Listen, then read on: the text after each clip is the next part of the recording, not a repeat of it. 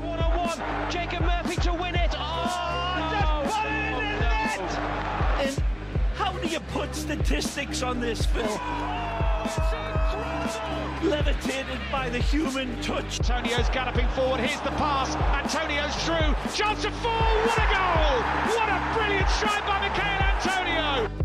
Hello, welcome back to the second Knees Up Mother Round West Ham podcast episode of the season. But you thought we'd have scored a league goal by now, huh?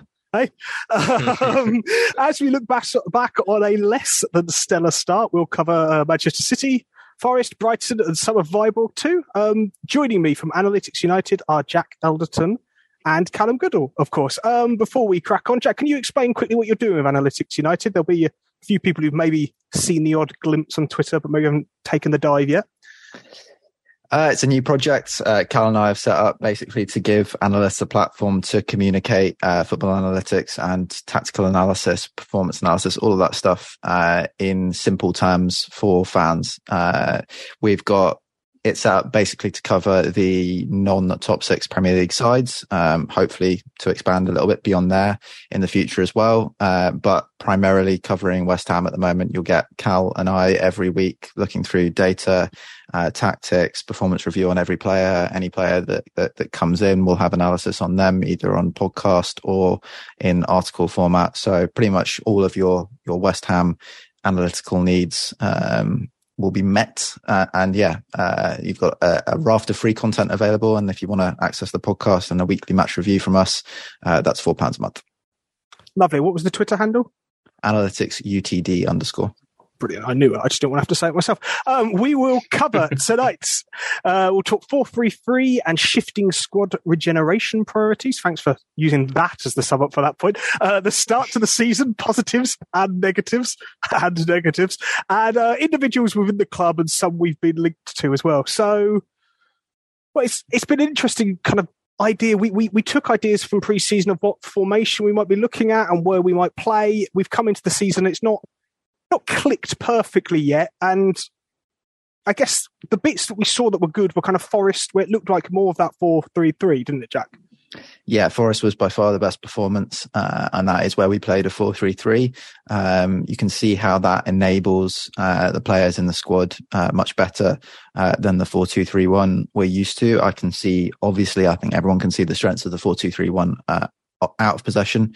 A lot of the time that enables a really strong mid-block, although that mid-block didn't function against Brighton, but I think Brighton is or are a bit anomalous compared to the rest of the Premier League due to the tactics that they employ not really being used by many other teams and certainly not being deployed as effectively by any other teams. Off the ball, you can see the benefits of the 4-2-3-1, but certainly those benefits exist within the 4-3-3 as well. You're able to enable both Fornals and Souček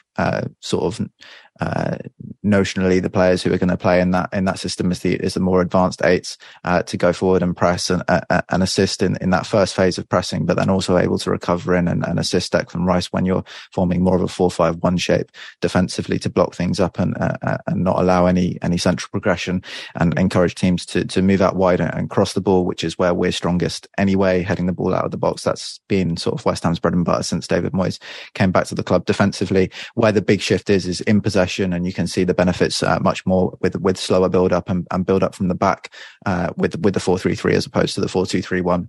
Look a little bit wooden with the 4-2-3-1, really struggle to be able to progress the ball through the middle, often looking to the flanks, using the fullbacks quite a lot, and then also moving the ball into the channels directly through the centre backs, long balls and such like.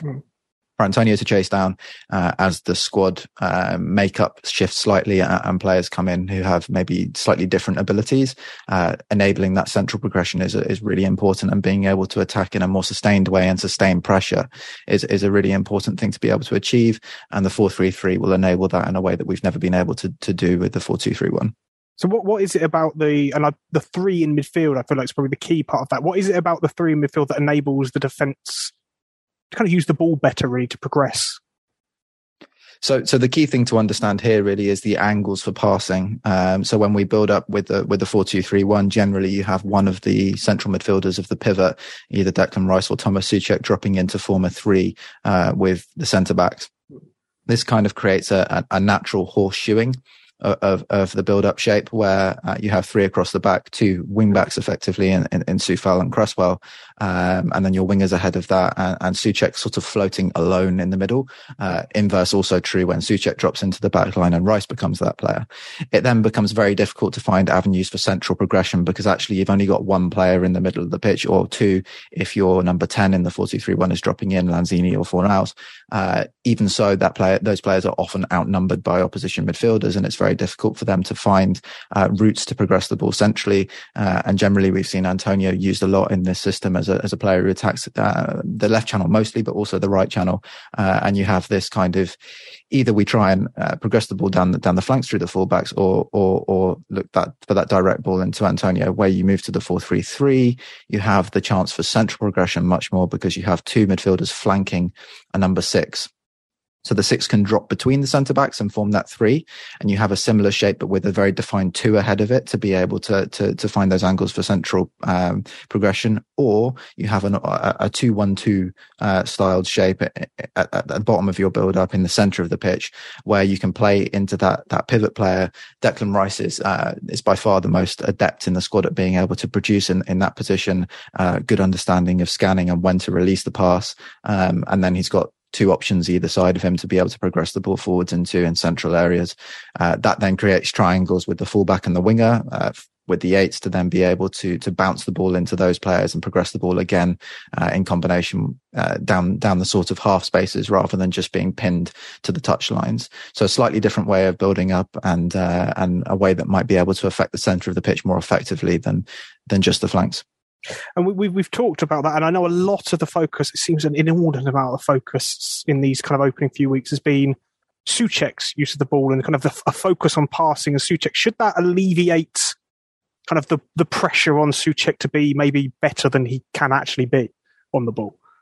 I think it alleviates some of the pressure progressively on Souček for sure, because he's able to play. I mean, if you look at the Forest game, for example, a lot of what he's able to do when receiving progressive passes rather than being asked to make those progressive passes is he can bounce the ball backwards, which are often very simple passes into Soufal, or bounce the ball sideways into Bowen, very easy passes, and then advance himself to receive again in a more forwards position.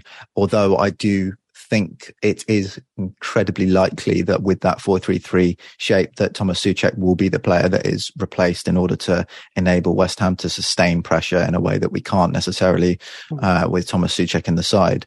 I think, there's been links this week to several players who could fulfill that role. Hans Van Aken, Ruslan Malinovský, Lucas Paqueta. I think those are the players that you'd be looking at potentially filling that spot in the midfield alongside Rice and Fornals. Okay, it's interesting, Gareth. I think that the game I really noticed obviously was Forest, and that was the game that got kind of the best out of Benrahma that we'd seen for maybe ever, actually, in a way. So do you think that's a kind of a shape that will benefit the way he needs to play? Yeah, I think so, because like Jack said, you have the way the midfield sets itself up means that there's no 10 as there would be in the 4-2-3-1, so to speak. So there's less people competing for the space that Benrahma needs to occupy to be most effective. So in the 4-2-3-1, he would often be competing, because he preferred to cut inside in that shape, would be cutting inside to an area of the pitch that someone is already stood in because they're playing in a 10 role. Whereas with Benrahma tending to, in that 4-3-3 shape, be slightly further wide, he then has the option to cut inside into more open space onto his favoured right foot. But what we saw against Forest, which I was actually really pleased to see, because it's something that we definitely spoke about on the pod last year, was the fact that he also now has the freedom to, and seemingly the confidence to take the ball out on the outside as well, and drive towards the byline with his left foot, which not only is it making best use of space, but it also buys us more time for the rest of the midfield to advance into the box. And when he isn't by the byline, you've then got the likes of Souček bombing the box, because you've bought yourself valuable seconds rather than cutting inside, crowding the space, and then everyone's worried to run over the ball or into Benrahma.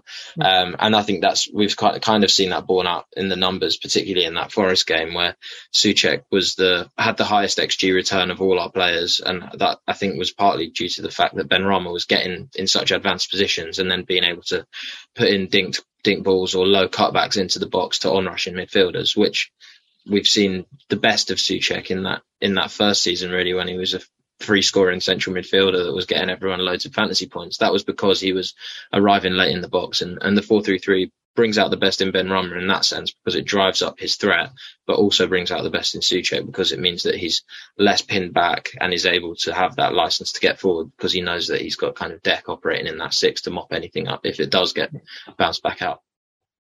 I suppose it goes back to kind of conversations we had last year about Rice's role and the kind of partnership he had with Souček and who was kind of doing more of that defensive discipline as well. Do you think, Cal, that it gives that Souček would be more likely to come in again and play those games when it was the tougher games, maybe your Liverpools, your Cities, those games where you may be keeping it a little bit tighter? Would you then lean back to Souček because of his defensive ability? Yeah, I think so. I think really it would just be nice to have the option. I think it's something that we didn't have last season, is that in games where we did need to maintain pressure or be more comfortable in possession and just passing the ball around for 2 or 3 minutes before we find an opening, having the option to bring in a central midfielder who can not only maintain spells of possession by happily receiving the ball and bouncing it back and taking it in again, having the ability to, once we have had a spell of possession for 3 minutes, also then the ability to play the killer pass, which Souček doesn't have. And in this sort of, me and Jack talked about this maintenance of pressure around the box, particularly against the likes of Forest, which I think it was quite clear in that game that there was a real element of chaos, which made it a real fun game to watch, both from my point of view and as a neutral, I suppose. But what it would have been nice to have seen is if we'd have just gone, actually, we can just control this a bit more. And rather than kind of forcing openings and stuff, we can just take control and wait for the right moment. And what's going to happen is, if you have Souček in that system, when the ball does get cleared out by the Forest team, what you want is someone to take that clearance down and drive forward again and be able to pick out another pass. Whereas if the ball's coming out of the box and being given to Souček, he's stood outside the edge of the box and doesn't really know where to pass it because he's not a progressive passer. So having that ability to sort of switch between the two, I think would be great. Jack, I don't know what you think about how that would pan out going forward this season, should we bring in a more progressive right-sided central midfielder. I actually wanted to come in on what you were saying about Forest, which I think is super important for people to understand. It's quite a simple principle when it comes to understanding football and sustaining pressure, and also being able to use pressure and possession as a means of defending. If you look at Pep Guardiola's comments after Manchester City's 3-3 draw with Newcastle, I think they're quite illuminating as to this factor, because a lot of people assessed Kyle Walker's performance in that game as being particularly negative in the 1v1 with Alan Saint-Maximin. But Pep actually spoke about controlling the game and not always needing to finish the actions in attack. And he picked out Erling Haaland and Phil Foden as players that don't necessarily have a more developed understanding of this. And it's been his main criticism of Phil Foden in his Manchester City career so far, that Foden is always eager to finish the action and complete the attack as quickly as possible, and lacks that element of pausa to be able to see when it is the right time to slow the game down, play those extra passes to stop the game from being able to move into a high tempo transitional phase. And those transitional phases benefit teams when they're sitting deep against you and want to counterattack. Newcastle are a good example. Nottingham Forest, another good example. I think it's really important to be able to sustain that pressure and understand that it's not always the right time to go and try and finish the action, complete an attack and have a shot on goal. Sometimes it's better to be able to play a few extra passes and maintain possession so as to keep the opposition camped deeper in around their box and to slow the game down. If I remember correctly, that Polster thing was, it's like that taking a beat and taking a second to feel the calmness in attack and not rushing. Precisely that, and Pausa is often described, particularly with number 10s and creative players. It can be very important to slow your actions down in order to fix the defense and then be able to play the killer pass. If you do things always so fast, everything's happening at speed and the gaps are maybe harder to see. If you slow everything down, you can fix the defenders, stop them dead in their tracks, and then movement can be easier to spot and easier to find, or gaps can be easier to find. I think quickly, just a final point on this as well. I mean, you Chris, you asked the question about Souček coming back in for his defensive ability in games where we need that more, and potentially playing the 4-2-3-1. Mainly what West Ham need to achieve this season is a variance of tactical styles, rather than trying to use similar approaches across different games and then only being able to vary it at certain times, particularly in games like against Manchester City, or we saw it in games against Spurs and Chelsea, or the Frankfurt games. What we need is different personnel to be able to match different styles and therefore different formations to best enable those styles. 4-2-3-1 transition heavy mid block when you want to play against your Man Cities, so on and so forth, teams at the top of the table. A 4-3-3 more dominant, more possession dominant, maybe slightly slower build system for teams in maybe the bottom 10.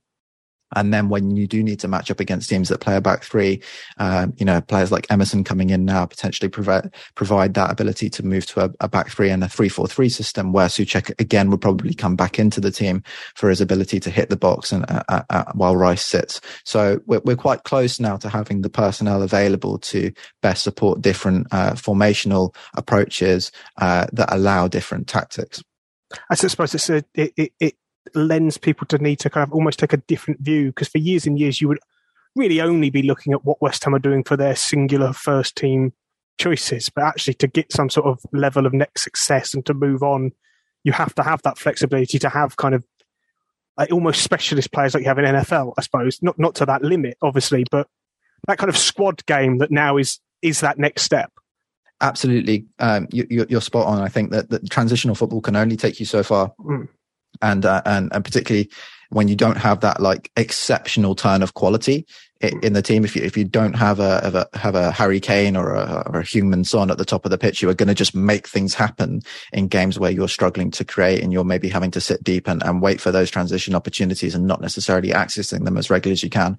This is a style of play that works very effectively if you're Tottenham Hotspur and have those players to support it. But if you don't have that very, very premium level of quality in your team, teams will work you out, concede possession to you, drop off, and it will be much, much harder to create opportunities. That's what's happening with West Ham, and that's why this variance of approach and variance of tactics is so vital.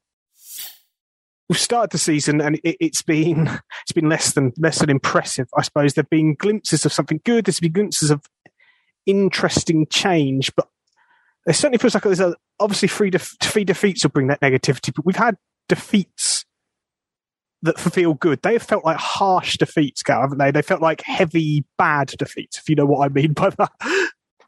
Yeah, I think they've, particularly in the way the games have panned out, I think the three of them have been very different games for a start, which I think is part of the reason that we've perhaps struggled to find any rhythm, is because we've come up against three really different oppositions and three really different circumstances. I mean, anyone who was going to play Forest at home in that first game was pretty much doomed just in terms of narrative. Like, it was always going to be a horrible game, and it looked like the narrative gods were not on our side that day. And so it played out. I mean, we would have scored numerous times on any other day, and it just wasn't to be. City, I think, was just a case of we were coming up against a team that every team in the Premier League is going to struggle to beat this season, because they've now got Haaland and he punished us, and De Bruyne punished us, and all the players that they have that are some of the best in the world did what they do, and there was no real shame in that. And I thought there was moments of the game where I thought we actually looked all right. We were going toe to toe for bits of it. And then the Brighton game, they're just our kryptonite, really. It's just, it sounds like I'm making excuses, but I think these are all genuine reasons for what's gone on. We got outplayed by Brighton. The midfield, tactically, I think the setup was perhaps wrong and a bit naive, because we've seen Brighton's midfield boss us before. The gaps were really clear throughout the game, and we didn't really do much throughout the game to try and alleviate that either, which was a bit disappointing. But I think that's as much to do with the fact that we've not finished our recruitment yet, and we don't have the personnel to really adapt to be able to overcome Brighton's midfield yet anyway.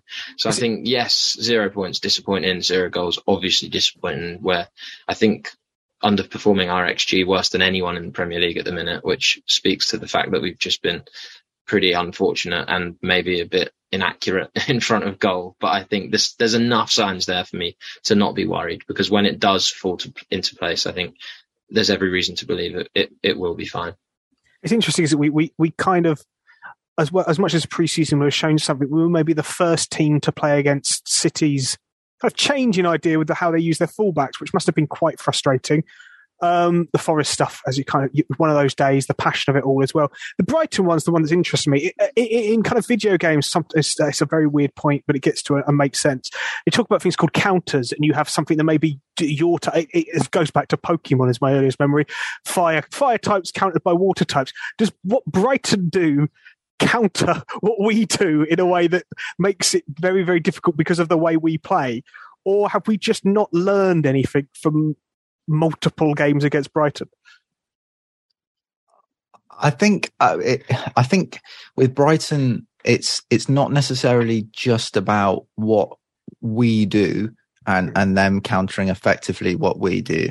I would say more so we haven't quite got the personnel in the squad and the style of management maybe to best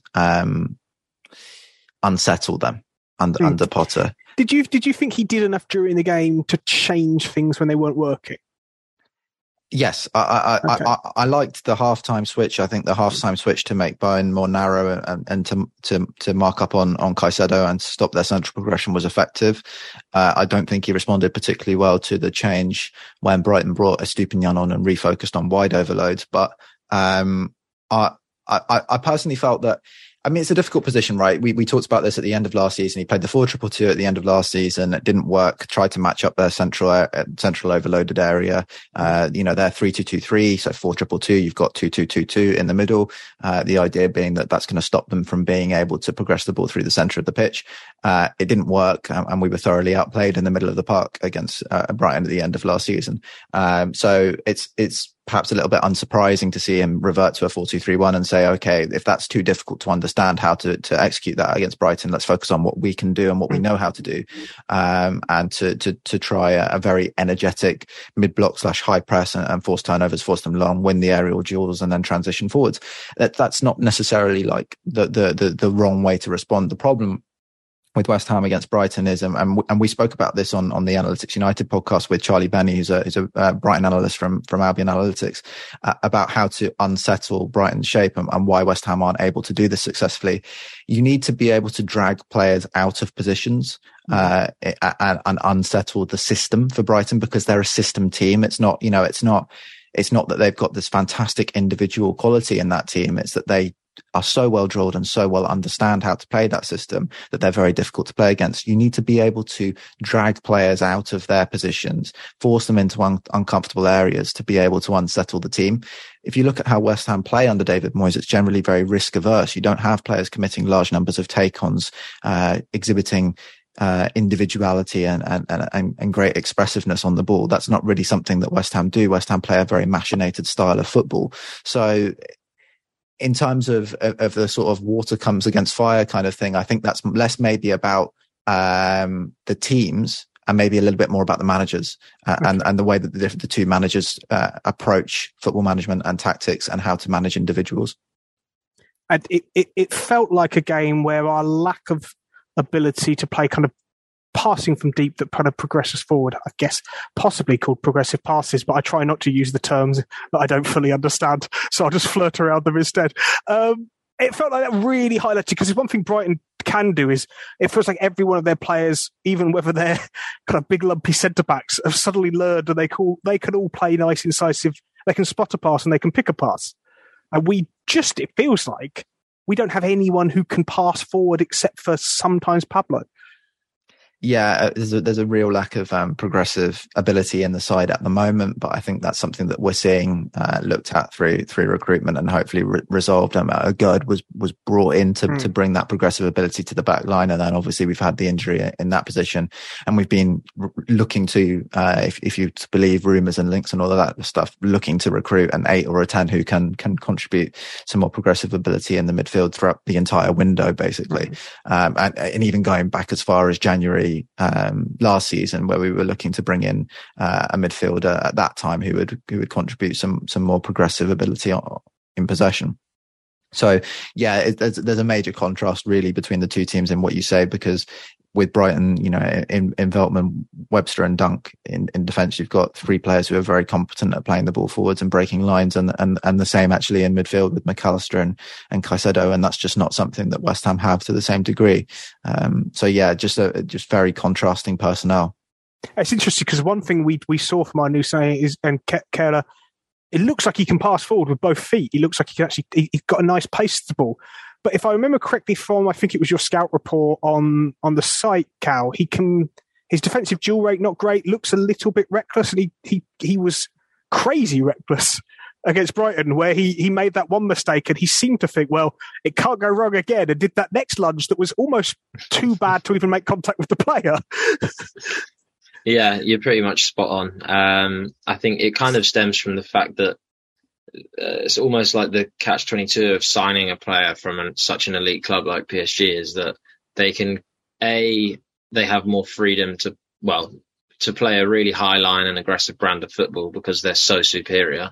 And B, when they do commit such pressures like that, they generally go unpunished because they have either really quick centre-backs with great recovery pace, or the opposition aren't good enough to make them pay for stepping out and making those kind of mistakes. But you transfer that into a David Moyes side that's been built on defensive rigidity and sort of like having a very organised back line, and try and get a player to pretty much come in and play against one of the most difficult sides to play against in the Premier League, and ask him to do that 3 days after he's arrived in London. I think you're going to be hard pressed to expect him to completely change. I can't imagine he had much time on the training ground, and I can't imagine he's really been watching much David Moyes football before he joined. So I think it was always going to be tricky, but I think it also speaks to a shift in what we are trying to do. And I think it links back to what we said earlier about being able to maintain pressure, much like when the ball falls out to Souček and you want a centre mid that can play those passes back into dangerous areas. If the clearance falls out to a gap in between, just before the halfway line, for example, and a Forest player's potentially going to get onto it, you've then got Kehrer to just bomb onto it and press out, and then force, with his progressive passing ability, push the ball back into those dangerous areas. And it's all about this ability, or the recruitment suggests that at least, is about a shift, or at least to have the ability to be able to play this more high pressured game against the sort of more inferior opposition, where we do want to just keep on them until they make a mistake, and then we score from it. And Kehrer speaks to that, and I think it's just going to take some time for him to get used to it and some time spent on the training ground. He also looks like a sort of nice mix of a short-term fix for a Gerd's injury and a back four, which potentially will have some issues because of the fact that he's partnered with Zuma and both are quite aggressive, and that will leave gaps. But then after that, a very clear system player for a back three, someone who, where we looked at the Frankfurt game last season, and I was infuriated by our usage of Dawson in the right centre-back position because he's not got the confidence to press out and affect opposition players when they drop off a little bit. With Thilo Kehrer, that's completely different. Someone who is going to be much more confident at stepping out of the defence, committing to higher pressures, and then also when he does win the ball, because he is a very successful presser in general, he will be able to play progressively quickly and help us to transition forwards quickly, which is something we'll want to do in that three-back shape. And certainly what he wouldn't do is say a player was about to score. He wouldn't just walk and let them score like Issa did recently. And, I'd rather at least a reckless challenge than just he'll probably score. There's quite a lot. This section was kind of titled positives, negatives. I guess we should finish all the negatives because there's more of them, and it'd be nice to go on a positive. Is there anything else that's really standing out for you that's a concern away from the kind of obvious? Because all the talk has been ball use. No, I think the only other one that came up in the numbers, I mean, all the passing stuff is borne out in the numbers in terms of passes to the penalty area, final third passes, key passes, progressive passes per 90. I know it's only a small sample size, but I think in terms of the league, we're ranking it about 14th to 15th out of the 20 at the minute. Last season we were pretty much 8th in all of them, so it's kind of a good barometer of where your level is at the table, if that makes sense. And I think if we can see our numbers tick up towards the sort of 8s again, then we'll be in a better place. And I think when you look at the teams that are in those spaces, there's no one below us in the table at the minute in terms of passing numbers that should finish above us, if that makes sense. And all the teams in those top 8 are the teams you'd expect to be competing for the top 8. So we need to see those uptick. But I think one trend that I've seen that is, I think, slightly concerning, but also, I guess, slightly tactical as well, and it's a trend that's gone on over the past 3 seasons, actually, is that the amount of completed crosses to the penalty area has gone down season over season and is now at its lowest. And even though it went down last season, we still completed the most crosses to the penalty area per 90 out of any team. And the season before that, we were first as well. But at the start of this season, we've dropped down to 11th. So that's kind of a significant drop off in terms of where we're ranking there. And I think something that we've kind of was our bread and butter at first when Moyes arrived, certainly, with Soufal getting 7 assists and however many assists Cresswell got in that season. And I think Soufal's form, more so than Cresswell's, but I think both of them have not been the prime version of themselves, so to speak, but Soufal definitely. And I think seeing those two get back up to those levels, I think would really, really be a massive improvement. Anything you're concerned about, Jack, before I move on to something you might be happy about? Mainly the performances of Declan Rice and Manuel Lanzini so far this season. Declan Rice really struggling, lack of appreciation of space in front of him. The key problem right now, very good with his back to goal progressively, very poor when facing the opposition goal. Seems to not understand that he needs to progress into a higher strata when he passes the ball sideways to offer himself as an option. And that makes it very difficult for us to move the ball forwards because he's often passing sideways and then just looking at the player to do something with it. If he was able to run forwards, he'd be drawing another player with him and creating space ahead of him, or at least presenting an option to just move the ball up the pitch. Very simple thing that we need to see from him. And Manuel Lanzini, who has just really struggled so far this season. Looks a shadow, doesn't he? Even a shadow of the player last year when he was he wasn't consistent always, but he had his strengths. And now he's not really bringing those strengths to help control the midfield at all. No, I mean, we're only a few games into the season, so I'm hesitant of making any sweeping conclusions. But as of this precise moment, 4 games in, 3 Premier League games, 1 Conference League game, he is not performing to a Premier League level, full stop. He would not be of use to any of the 20 sides in the Premier League at this current level. So we need to see a huge, huge improvement in performance from him if he wants to recapture a place within, or a place within the side where he's considered useful to some degree. So there's a lot of negative going on. Though obviously we've not been completely blown away at every one of these games, and we've also won a game in Europe, which I've almost getting no credit for because we've decided the opposition aren't good enough to be worth credit, it seems. But who's standing out for you as actually having started the season quite well? For me, the first name is Ben Johnson, who performed really well out of position at centre-back in the first 2 games of the season, played only 15 minutes against Brighton, but still won player of the match for me. Came on and provided lots of energy and enthusiasm, where previously we had been lacking that kind of incisiveness on the ball, someone demanding possession and doing things with it. He came on and gave us that and contributed probably the best moment going forward for us in the game where he crossed for Thomas Souček and Robert Sanchez made a exceptional save. So I think he's been a real standout performer. I really enjoyed his interview with Sky Sports this week, where he talked about the backhanded compliment that other teams are giving us by focusing so much of their analysis on us and how to negate our threats. And now it's about this West Ham squad learning how to respond to that, believing in a winning mentality and not saying that, things are really difficult now and we're no longer as good as we were, saying that we know we can go into every match and win it just as we did last season. I thought those were really impressive comments for a young player who's performed really well so far this season. So he would be my standout player. Anyone else caught your eye, Cal? It's difficult to pick, but I think Cresswell's been getting a real hard time on Twitter, and I think it's pretty uncalled for, really. I think he's not been, like I just said, he's not been at the level that we've expected of him, but I think he's still been quite useful. I thought he had a pretty good game against City, considering the players that he was going up against. Probably the toughest test he'll face this season, and he handled it pretty well. Against Forest, I thought he had a pretty good game as well in terms of his productivity. I think creative wise, I thought he was great. He had 4 progressive runs, which is insane for Aaron Cresswell, which was quite nice to see, and sort of proved that yeah, maybe he's not necessarily the best overlapping option, but he still has that. He can do it if we need him to. But I think it just proves that, by and large, it's been a tactical decision from Moyes to not have his left back overlap, because maybe on the right hand side we've always had Soufal overlapping so much, and you don't want to overcommit both fullbacks, because frankly then you're screwed if you lose the ball.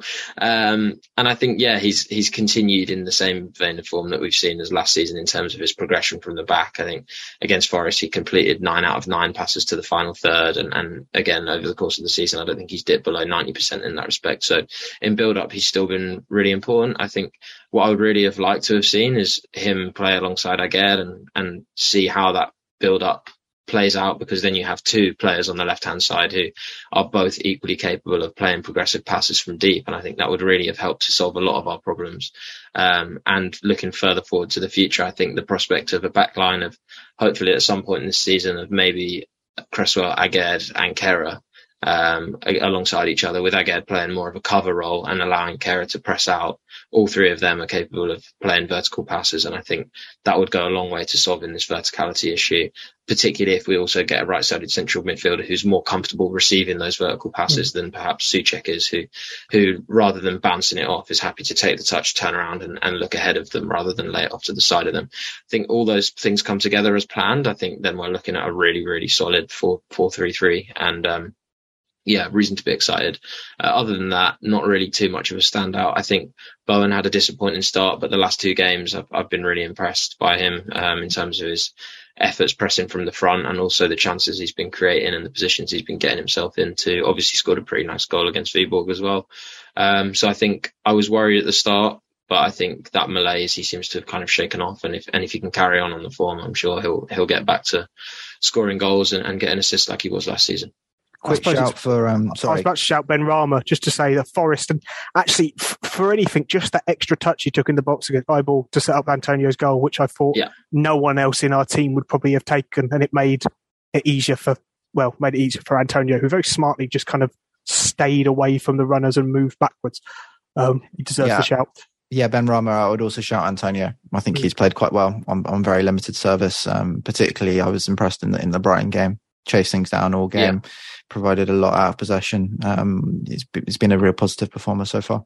I think as well, I was just going to say on that, I saw a lot of people have been complaining about Scamacca not being in the team, and I think the team in its current shape, I think you need Antonio in there to do that stuff, because we're not producing as many chances as we should be, and someone like Scamacca needs to have those chances produced for him to score them, whereas Antonio is the sort of player that can create chances for himself just by harassing defenders, and sort of he's happy to take the ball down on his chest and then sprint towards the goal and carry you up the pitch as a team just for his progressive carry abilities, whereas Scamacca, as good a player as he is and as useful as I think he's going to be for West Ham, and I really do think he's going to be brilliant for us once we get the squad to the position it needs to be in, but he is not going to take that ball down and drag you 30 yards up the pitch with the ball at his feet, because that's just not how he operates and not how he has operated at Sassuolo.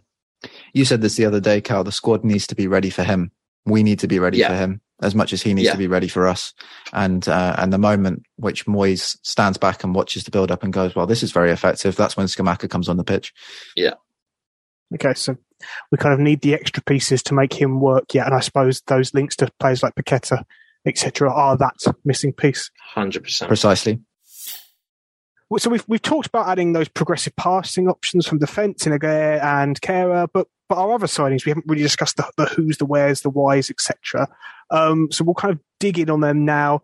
We've mentioned kind of some of those attacking progressions as well. So we've done a little bit on Scamacca, so we don't need to kind of dive as deep in. But is there a reason to say that a 4-3-3 would suit him more than a 4-2-3-1 would? And does the 4-3-3 suit him and what we're going to get from him more than Antonio as well? Would he be a better option in that 4-3-3 once it's primed anyway, I suppose? I think there's a couple of reasons the 4-3-3 works for him. If you've got advancing, overlapping fullbacks on either side, then you've got additional crossing opportunities, which benefits him, number one. Number two, you've got better central progression, so you can get the ball into him quicker. And he's a very talented link-up player. That works for him.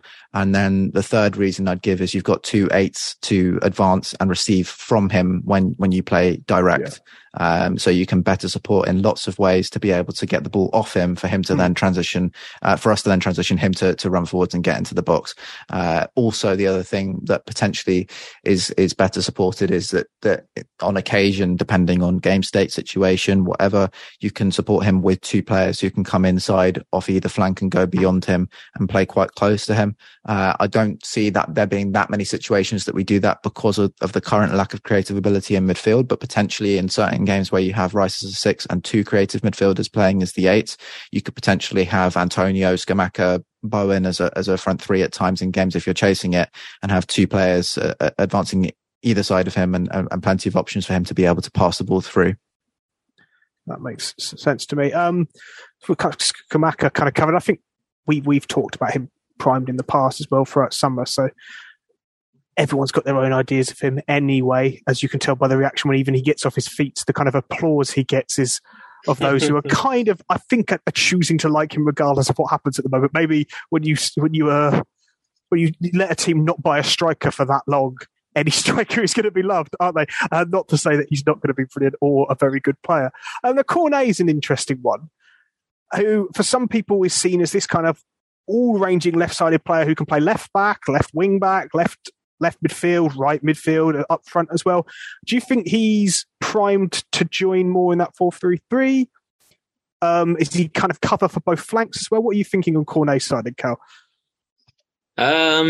Yeah, he's still a bit of a mystery for me, to be honest. I think people got really excited when they saw him get an assist for Scamacca, and then it's just kind of been like, oh my God, these guys are the stars. They're going to be so good. That link up. And it's just like, okay. I mean, yeah, it was a nice cross and it was a good header, but I don't necessarily know that Cornet walks into this starting 11 regardless. I think what we've needed for a long time is cover in attacking positions. Yarmolenko's left. I mean, his utility to the squad is debatable anyway, but you still have to fill that squad position.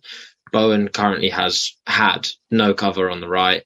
The options on the left are now limited if we view Fornals as a central player. So I think Cornet really just comes in as someone who, and I think one of his biggest strengths actually is the fact that he can play with both feet. So he can play cutting in off the right, cutting in off the left, or take you on the outside on both sides either. We saw that from the goal. His cross supposedly came off his weak foot, but you wouldn't have a clue. Like I've seen him score volleys for Burnley on his left foot and his right foot. I've seen him take set pieces with both feet. So I think just having someone who can come in and play so comfortably off both sides and isn't limited to, like, you have some players who can play on the left and right, but if they play on the left, they take it out wide, and if they play on the right, they cut inside because regardless, they want to play on their left foot. But having Cornet, you're not limited in that sense. So I think if you think of Moyes' record in the transfer window of bringing in players that can play in multiple positions because he likes to have a smallish squad, I think Cornet ticks that box, and that's probably why Moyes was so keen to sign him. I think he showed enough promise at Burnley anyway that he's a good quality player, and again at Lyon. But bringing in someone who has not only the ability, but experience of playing well at right wing, left wing, up top and left wing back under a manager who wants to have the ability to play a 4-3-3, a 4-2-3-1 and a 3 at the back system with wing backs. That is why Cornet was signed, I think. He's not coming in to really stamp his name on the starting position. I mean, if he does, great. Like, that would be brilliant. But I don't think we've bought him as a starter, for example. And I think what I've seen of Benrahma since the season started and in that 4-3-3 system, I think that makes that even clearer for me, actually. I suppose what we have to remember as well is 5 subs now, and actually we've struggled to have any sort of real impact off the bench, but even trust off the bench, because actually Yarmolenko did by the end of the season have those key moments, but you never felt really like Moyes wanted to use him. Whereas actually now you might look at 50 minutes and go, well, I don't have to wait for the last 20 because there's a drop in quality. And also, I don't know, Jack, but he looks to me like someone who actually might be a bit more of a direct goal threat than some of our other options, which when you're chasing a game, you need.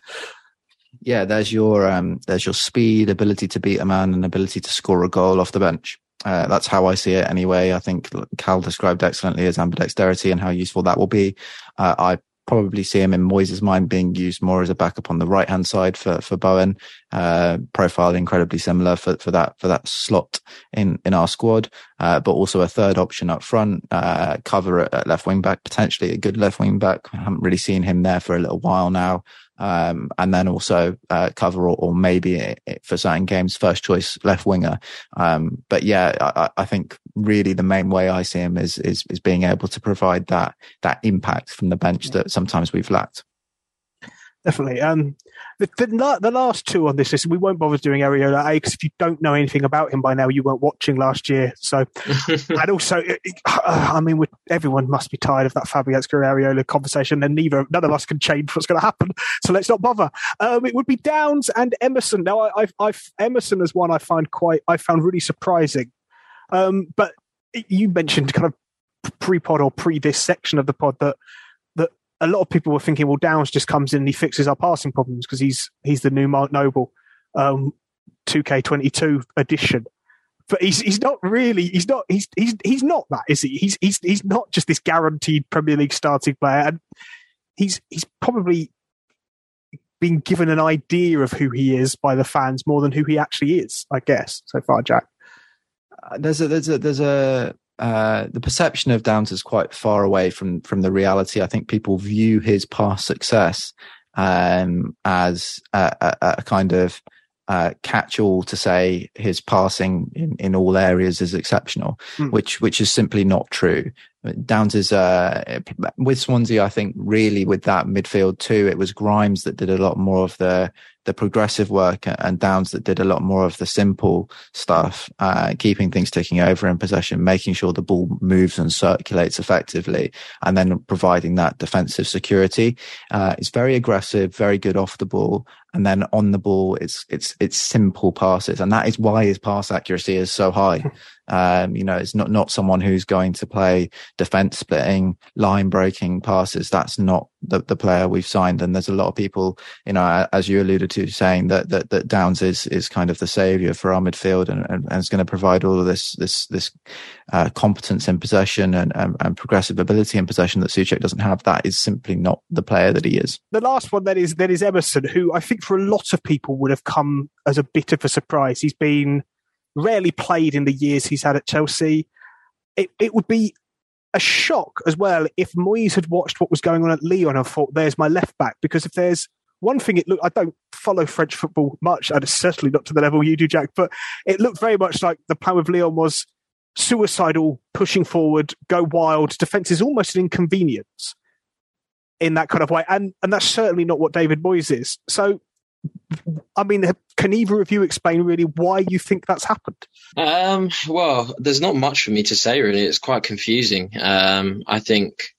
I thought his comments Moyes' comments, that is, in the media since, have been pretty weird as well, in saying that, oh, well, we've bid for other left backs and we've not got them, and now we've got Emerson, which way to make your new signing feel chuffed about arriving. I thought that was a bit of a weird one.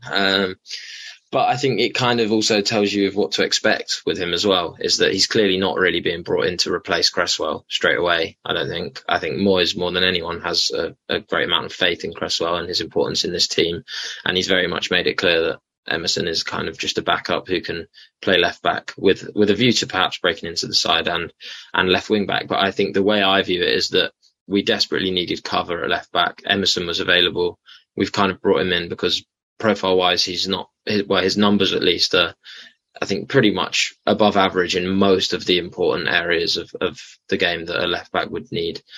He has actually got pretty good progressive passing metrics, not as good as Cresswell's, but you could see him deputising in that role and taking over, not just as the left-back, but also the type of left-back that Cresswell is. And then I think just as, I guess, as his age more than anything, his mobility is better. He's more of an overlapping threat. And in the very limited minutes that he has played, for Lyon, that is, and then also for Chelsea and Roma, he's tended to average in the seasons where he's played more than 20 games, 2-shot creating actions per 90 consistently, which is something, I guess, at fullback that's always going to be a welcome addition. But yeah, I think the way I see it is that this is kind of cover, and we'll be back in the market for a long-term left-back option in perhaps next summer or the summer after, when Cresswell's really no use to us anymore. I suppose some of us are clinging on to the fact you don't play for Italy without being a reasonable defender, Jack. Although he's back up to, was it Spinazzola? Yes, yeah. Who then got injured in the Euros because he played in the Euro final even, didn't he? Yeah, I asked Alex Collings this about this signing at Alex FR Co on Twitter. He's a Lyon supporter, writer for Scouted Football. Just what he thought about Emerson's season with Lyon. When I've seen him, I haven't been impressed. I've been much more impressed with Malo Gusto on the other side than I have been with Emerson. But he said that actually Emerson was one of the stronger performers in their season, and that I think a lot of Lyon fans wouldn't have been unhappy to see him return again. So I think that's maybe, cause for a little bit of encouragement, with regards to him. I think the main thing for me maybe is I've been less assessing Emerson as an individual and more disappointed that we haven't, recruited more long term in this area. I think it's been crying. For how long have we needed a young left back developing in this position who's going to take over from Cresswell at some point? And again, we've addressed it with a kind of short term cover fix with someone who's not really got a high ceiling, who isn't going to improve and be something special in the future. We've had that with Arthur Masuaku for years. So I can't really see why we've done the same thing again, especially given the quality. Well, it looks like there was some good ones out there this summer. Yeah, there was huge quality at the under 23 level age group in that position. Lots and lots of left backs available for moves. Lots of left backs who have moved this summer. Lots of left backs who we identified last summer in January who we could have gone for before their price tags ballooned. David Raum was someone we identified a long while ago as who would have been a good signing. Obviously now his price has ballooned massively. So I am a little bit disappointed that given the amount of quality in the position in that age group, we hadn't moved sooner even than this summer. And then this summer still, with players like who I've spoken about at length, Melvin Bard, Adrian Truffert, Quentin Merlin, Sergio Gomez, who's now gone to Manchester City, David Raum, Borna Sosa, all available. Miguel Gutierrez. There's been so much. Pervis Estupiñán has gone to Brighton. There were so many options. That one would have done a very but there were so many options who would have done a very good job for West Ham and would have been long-time solutions in this position. So on that level, I'm a little disappointed, which I think is a bit unfair on Emerson, because I'm not really giving him any credit for who he is or what he is as a player and what he can add to West Ham. It's more just about from a squad building perspective. I'm not particularly pleased with the signing. It looks almost like we bought in our cover for our next left back before we've bothered to go buy the left back that we want, which is, it's better than not having done it, I suppose. And we needed the player there in the cover, but yeah, I guess it wasn't the signing that everyone thought this summer with your kind of levelling up of our squad that it seemed to be. And, the Red Bull model that I suppose is touted certainly doesn't include 28-year-old left backs from Chelsea who barely played, I assume. I don't know. I don't know. I think as well, the most frustrating thing was that of all those people that we've identified, Jack, we were linked to about half of them. It's the most frustrating was that we just failed to get the deal over the line on so many.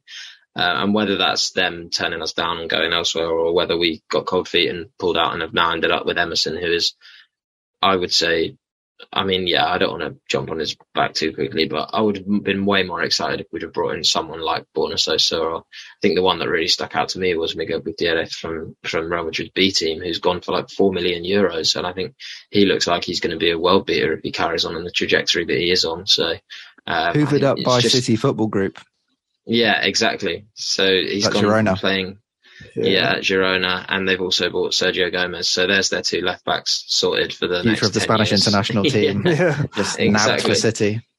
Yeah, for a fee of 20 million total, probably for the two of them. I think. Yeah, a bit of foresight can go a long way, can't it?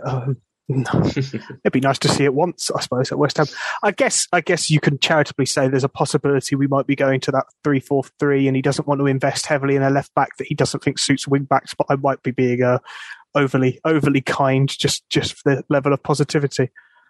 Well, Melvin Bard hasn't left, so he's still available next summer. He can have another season to increase his value, and then we'll pay like 30 million for him. Maybe we're just at that point where we don't want to take the risk on bringing players to the Premier League because we're so massive now that we want to wait until they've proved themselves at other teams, trying to think we're a Man City or a Liverpool. I don't think that's the truth, though. So we'll end on the transfer window and what's left of it. I think we've got a week from today. It feels, I don't know, it could be extended another few days. I never keep up with yellow ticker tape parade day as it is in your Sky Sports News world. We've still got gaps to fill. We've signed 7 so far, and there are gaps in the first team still sitting there. I mean, it's interesting that you, and Cal in particular, but we've pointed out a kind of use of Benrahma in the first team, whereas if you'd started summer saying Benrahma was going to be starting, you'd assumed our recruitment would have failed somewhat. Where are the gaps, do you think, that are left, Jack? I think the main 2 that are left are a number 8 who can play as part of a defensive midfield, and then a number 10 who is flexible enough to be able to play on the left. Those are the 2 positions I'd be looking at primarily. It's quite direct. Who do you think the names for that? I mean, if I think today the kind of strongest links, Paqueta has blown up today, and everyone's very, very excited. As much as anything, it's always nice to have a Brazilian, but there's also Vanaken as well, who we seem to be really looked after. I know a tweet that you sent out, Jack, a week or 2 back. It could have been a day, it could have been 3 weeks, the way the transfer window works. Where you're talking about kind of that players who are showing good passing, progressive, but also high XG. I think it was a list that include, I can't remember the name of the guy who's now been linked to Everton, something like Kudus or something like that. Wendell, Mohamed Kudus, Davide Fratesi, Mario Pasalic, Sander Berge. Those were the names, I think. Yeah, I like Pasalic a lot. So, I mean, do you think, Cal, those are the 2 names to suit that? Is Vanaken, could you see Vanaken to the right of Rice, Fornals to the left? And then does Paqueta go as that kind of 10 who can play on the left? Or is Paqueta also capable of being one of those 2 8s? Sounded like you were singing Stuck in the Middle of You there. I thought you were going there as well. That sounds like a kind of cheesy joke you wouldn't hear from me. Yeah. I'm a bit up and down about the Vanaken link. I think, bizarrely, he's obviously spent most of his career as an attacking midfielder, but I think I actually would probably see him better as a right-sided 8 in our system than a 10. And I think that's because if I think about when Souček was at his best, if we can get that version of Souček, so a tall, combative midfielder who's happy to arrive late in the box but doesn't really need that much pace because he has the time to get there, and then add in a really good progressive passer on top of that, then I think you've got the prime version of Souček upgraded to fill the weaknesses of Souček. In that respect, I think Vanaken is a pretty exciting player because he's slightly taller, which Moyes is going to love. So when you take Souček out of the team, you lose a set piece threat. You bring Vanaken in, you don't lose that threat. You have the same level of dominance on free kicks and set pieces. He's not the quickest, and I think this is why I wouldn't really necessarily like him at the 10 for us, is because I think, particularly in a team with, if you're going to have a 10 and have Scamacca in the same team, or even with Antonio, you need a 10 who has the burst of pace to accelerate beyond the striker that's holding it up, and I don't think Vanaken's got that. What we saw from Lingard, really, the ability to take the ball off the striker and run past and carry the ball towards the goal, I don't think Vanaken has that, but if you play him as the 8, I don't think he needs it. So I think coming in as an 8 who can pick out those progressive passes, which he's really good at, actually. I think nearly 90% on his progressive pass and accuracy, which is about 40% higher than Souček, which is perhaps the biggest improvement you could get. So I think, yeah, Vanaken depends which position we play in, but I would be happy to see him arrive, to be honest. I think he'll bring leadership, he'll bring Champions League experience, which he doesn't need at a club like West Ham, but it's never going to go amiss. And yeah, I think a real goal threat as well. City. We're not going to win the league. Glad I teed you up for that. But yeah, I think when I was looking through it, I've not got the numbers right in front of me, but I think for the past 6 of the last 7 seasons, he's had more than 20 goal contributions. He scored 15 Champions League goals, including against Real Madrid, Monaco, Lazio, etc. And yeah, I think last season he had, I think, something like 27 goal contributions. So that's goals and assists. So he's a serious threat in the box, but also outside the box as well. He's quite capable of scoring from long range, but then he's also, which Souček isn't, capable of getting an assist. On Paqueta, I mean, I know the users of the forum will know Misco, who's the Lyon fan, who has now got an affiliation with us because of those games. He described him as, if you want someone who runs and works hard in the middle, he does that. You wanted someone who can carry the ball forward, he does. You wanted a great creativity and excellent passing, he has that. Is that fair? And do you think he links in that 10? Do you think he works in that 8? Do you think he works out wide? You kind of nailed it there, Chris. Do we need to say? I was going to say, I don't think I need to carry on. I think I could chuck a load of numbers at you, but he's hit it absolutely on the head. I think another option, if he's to play the 8 role, I think he'd be brilliant. But also, I think he's made his career playing as a really, really exciting 10, and also as a false 9 for Brazil, and he scores a lot of goals. And I think that's always going to be a good thing. I'm happy to let my man take over. And is he skillful enough to work on that wing side as well? Because it's interesting to me. You'd have Benrahma there, and obviously it could also see Fornals move back there, and you could have Paqueta and Vanaken or whoever, etc., beside Rice. But do you see him as being? I mean, I think what everyone's basically asking is, do you see him as being Payet?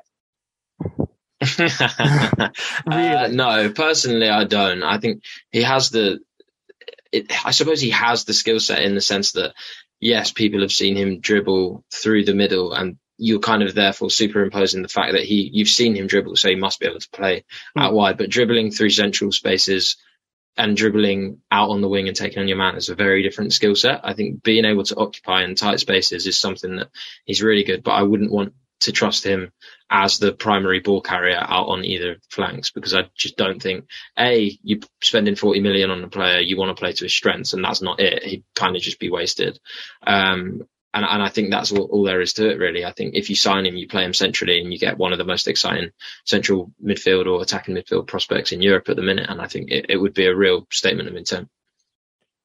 Does that sorry, before you come in, Jack, does that mean we still need that wing option that you were talking about, Jack? If we buy those, that's exactly what I was going to come in on. So I think for me, you buy one of the two. You definitely don't buy both. I would be going after Paqueta at 35 million. That is a ridiculous deal. You're going to have competition, so I'd be doing absolutely everything you possibly could to wrap that up as quickly as possible. Because this is a player who would improve Liverpool. Never mind West Ham.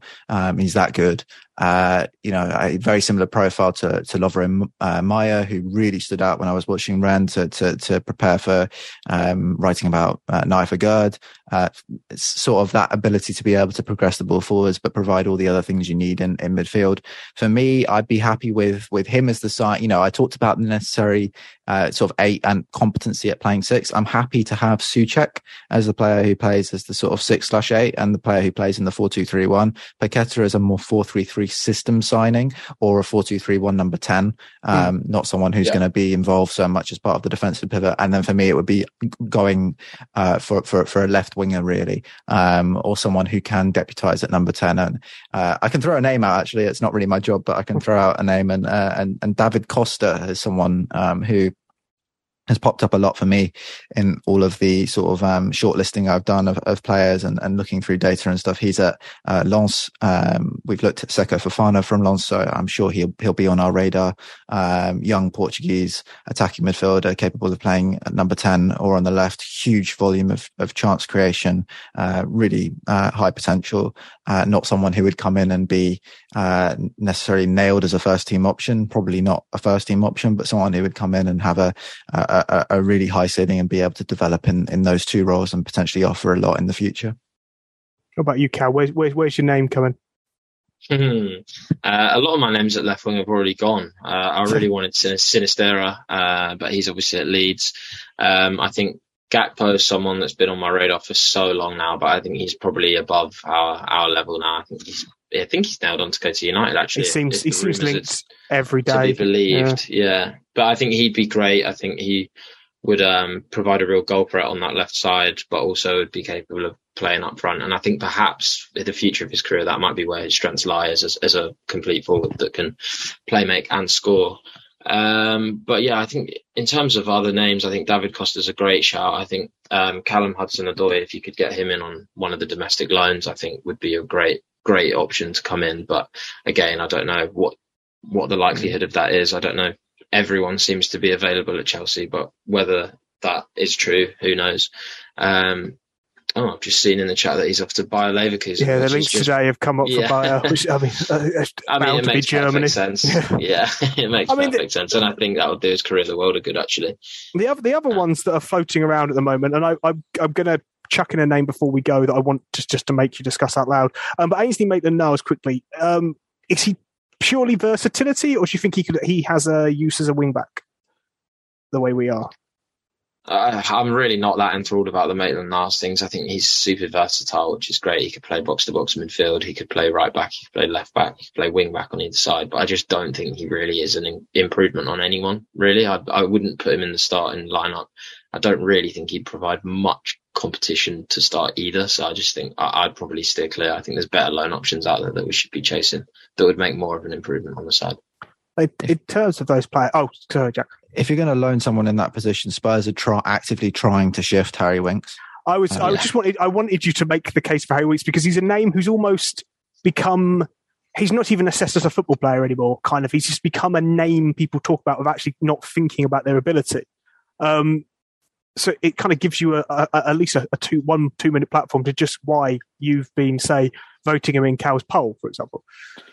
Mixture of profiles is the key thing here. It's not because I look at Harry Winks and see an exceptional footballer.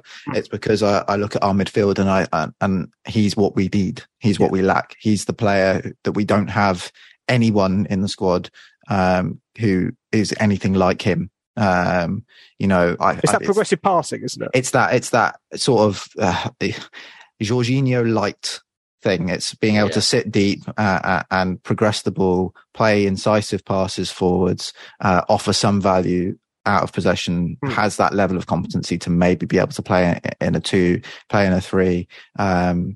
If you're looking at a loan in that area, I certainly wouldn't be Maitland-Niles for his versatility, great, but Harry Winks would just be so much a better fit in terms of what we need in our midfield. Excellent. I can't really think of this. I mean, there's been very tenuous since to Mavlinovsky is what I'm going to say, but I can't remember his name anymore, and I could just see syllables. I think his first name's even gone from my head. In my head, his first name's Ruslan, but I don't know. Yeah, it's Ruslan Malinovsky. I think that it can be sometimes difficult with Atalanta because of the way that they play. So the numbers can sometimes be a little bit inflated on Atalanta players. I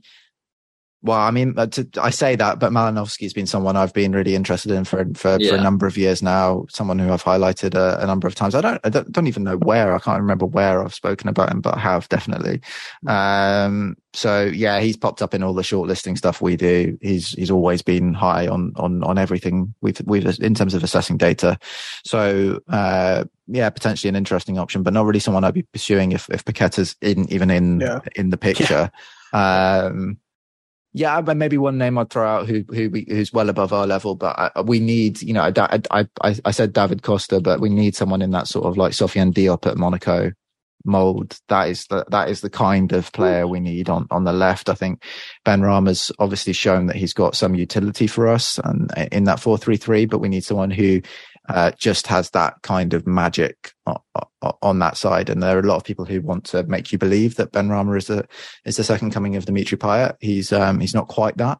He's a useful creative player with a real spark to him in the final third. But it comes with real inconsistency and what West Ham do need to find at some stage. It might be a thing that doesn't come this summer. It might be a thing that comes next summer. Is that sort of, dynamic, creative goal threat on the left side of the pitch. Definitely. We will, if these players sign, that's when you'll get us kind of dives in. The boys, obviously, the Analytics United, you'll be doing the profiles, the scouting reports as well. Here on the pod here, we will talk about them in more depth than we have here if they sign. As much as anything, it's a hell of a lot of kind of effort to put in and then they don't sign. And I'm just a tired man. I'll be honest. So it's Analytics UTD _ for you on Twitter. Yeah, just check out the site, analyticsunited.co.uk. You'll find all kinds of stuff on there. Just look at what we're doing recently, really. I think that's the best way to assess what we're producing. The match reviews I'm really proud of. You'll find a performance analysis for every individual player after every single game. And then you'll find stuff, as granular as Cal producing scout reports on players he's found in South America. Yes, we should have mentioned Lazaro. That reminds me. Maybe we should have mentioned him. But that is the kind of breadth of the content, and it is a little bit no sleep for us at the moment with European games, Premier League games, transfer window.